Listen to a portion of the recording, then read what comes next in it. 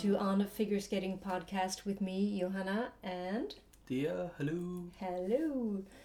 So this week, obviously, we watched the team competition in Japan, which was quite interesting in some ways, not in others. Yeah, it was really nice to have that kind of an oddball finish to the season after the serious, strange COVID worlds and everything that we went through watching that and missing out on so many things during the season. Do you have any impressions overall of the competition there? You got quite into it. Yeah, it was not so many skaters. Yeah. It's easier for me to remember. It is. But I was really nervous. The men's free. It was intense. Yes. Very. Oh. Yeah, but also the short. We were like on the edge of our seats. Yeah, that's true. Because before the competition, I was sort of like, oh, they're showing this because we bought this whatever streaming service that we needed to have to be able to watch it, and we were like, oh, they're actually showing this, and I was sort of like checked out of this season. I hadn't really thought of this as a serious competition after Worlds, and I was just sort of looking forward to the next, preferably or hopefully post-COVID normal season. But then since we noticed that, okay, we can watch this, and I just sort of thought, well, we'll watch it, but we're not going to get into it. But we really did, in a way. I think this was so much better than the Worlds. So... It was audience. Yeah. Yeah, there was an energy around it. Yeah. Felt like a real competition. I think the filming was worse than the Worlds, but I got the feeling that certain players would benefit from this kind of filming. Mostly the Japanese skaters. How so? Well, I guess the producers maybe know their programs a bit better. Aha! I didn't really think about that.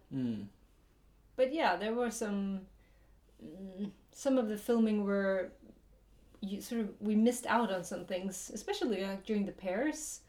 Sometimes they would do one of the throws, and we'd be like, okay, I guess she landed it, but we didn't really see it. Yeah. That was pretty odd.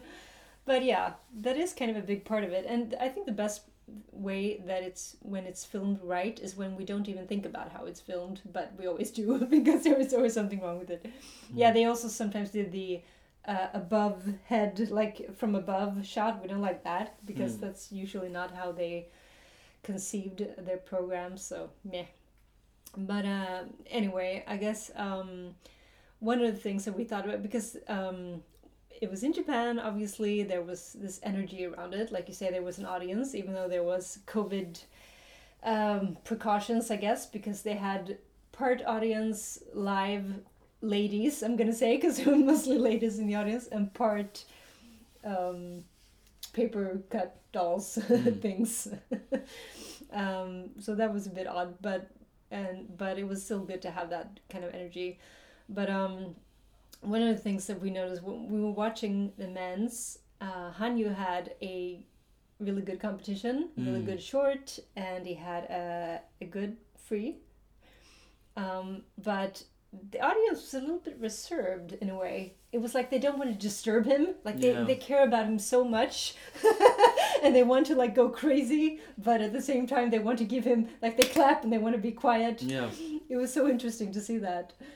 But then after Nathan Chen came out, we talked about him our last episode, and he came out and knocked it out of the park, obviously. Incredible. And during his program, we had this experience watching it when we were a bit like, oh no, the audience is like giving him the cold shoulder. Yeah. It really felt that way for a long time in his free program. We got a bit upset. Yeah. Oh, come on. His perfect jumps, and it was totally quiet in the ice stadium. Yeah. And he's so amazing. Like, I know you love Hanyu. We do too. Yeah. We've talked about it many times. But still, it's not Nathan's fault. What is he supposed to do?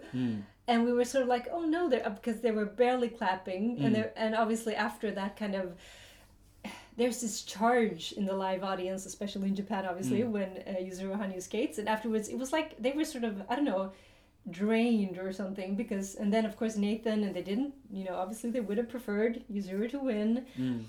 And we were watching it, and it was kind of like this dread, like they were giving him nothing, is what we thought for a long time. But then what happened? What happened? Well, they started to cheer, and they were holding up these American flags all over hundreds the of them. seats. It was so beautiful. I'm like crying. Yeah. Yeah, I mean, it says so much about the audience. Wow. I mean, the Japanese audience, they're incredible. Yes. And it was just I just felt like such a full heart after that, because it was incredible. But also, we watched this interview with Brian Orser. Oh, yeah. Who is Yuzuru Hanyu's coach, obviously, as you all know, if you're listening to this. But in this particular interview, he had a good phrasing, I think, because he said that sometimes Yuzuru Hanyu is described as being a rock star in Japan, because he's such a huge celebrity and they adore him. But he said it's not like he's a rock star, it's more spiritual. Yeah. Because he's like a spiritual, I don't know, being for the Japanese fans and Japanese people, which is so true, isn't it? It's not, rock star is like, it's sort of, the connotations are, I don't know, consumerism and great energy and like all sorts of things, but it's not, I mean, like that spiritual presence that he has for these people is enormous.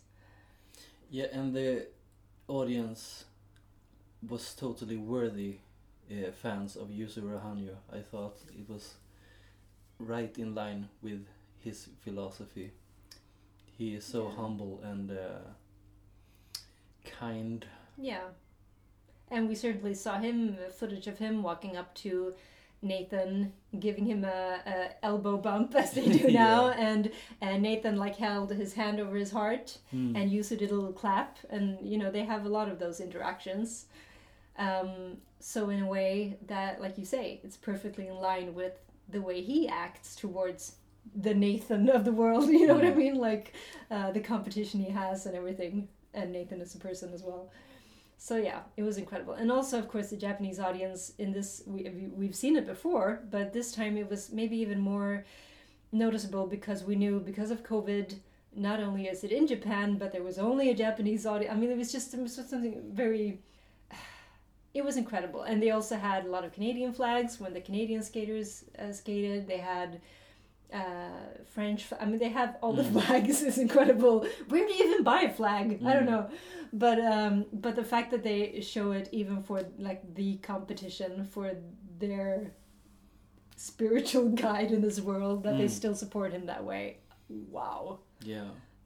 Kudos, and I can't believe it. It's incredible. And it just captures the spirit of skating in general. Like we love so many skaters, and we don't care which country they're from.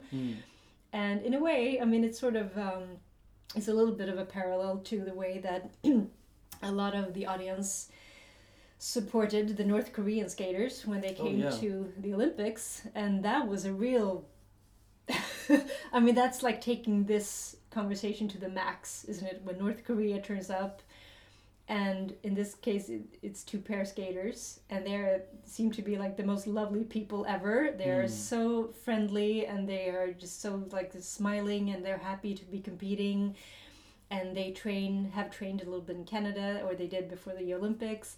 And even though during the Olympics North Korea, I don't know who decided, but someone sent like a delegation of an audience to clap only for them and then leave, which was weird. But even so, they always get support from everyone as well. And that's like the ultimate example of this, I think, next to the example we're talking about. Yeah. So we love that. So we watched the ladies' competition with great interest. And Anna Shcherbakova won, of course. I guess fairly. She did really well under pressure. But it was kind of like she's good, but it's not much of an experience. My favorite is Kaori Sakamoto. And at least she got a little bit of a, kudos this time. She didn't at Worlds, and many other times she's been very underrated. But one of the things that I thought was interesting is that we've talked before about how she can do these really soft, beautiful programs as well as these really, dynamic programs. And of course, this season she had the perfect example of that in the short versus the long program. But one of the things that was interesting is that she did her Matrix program really good. I don't know if it was the best I've seen her in terms of energy, but she sort of had the audience going, and even the judges gave her a tiny bit of respect finally. I've never liked the Matrix program before, but this was incredible. You mean her or other skaters? Or? No, her really? Matrix program. Yeah. I don't know what happened. I thought it was perfect. Yeah.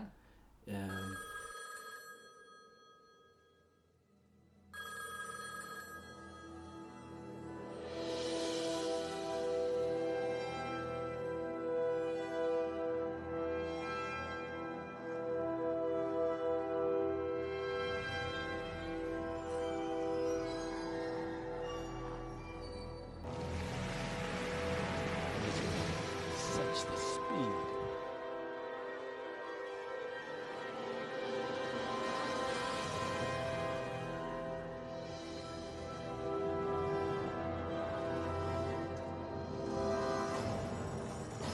The power, triple flip, triple toe loop.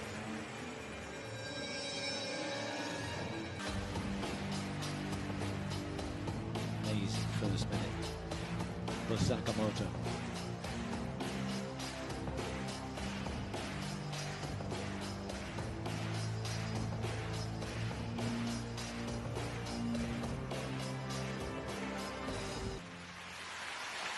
Better than ever.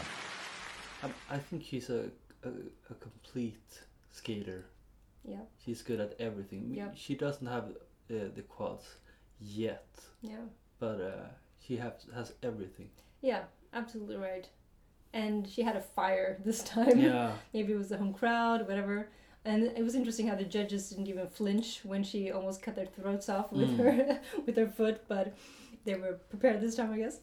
But one of the things that I liked, it was interesting because I loved it while I was watching it, but actually I loved it even more after when Tuktamisheva skated, because she came out, and after skating after Kaori, she looked so slow. Oh yeah. It was painfully slow, Yeah. and like not just slow, but she didn't cover the ice anywhere near what Kaori did. And she didn't have I like her, so it's not like I have anything against her, but it was just like getting through the program, even though she skated almost cleanly, which was really well done and everything. But having seen Kaori right before, I sort of realized how amazing she is, because Kaori flies over the ice, and she really did yesterday. Every second was alive. And then all these other programs we watched, because we watched all the ladies, and let's face it, the first group was not great. No.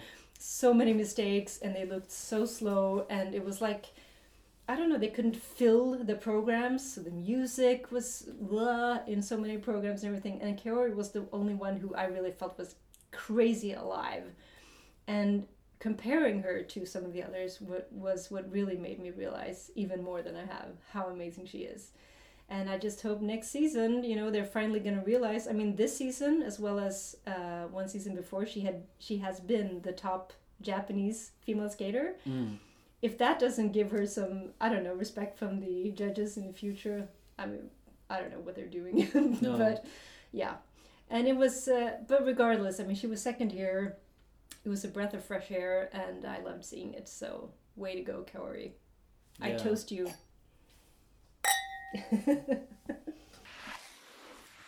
Thanks for listening.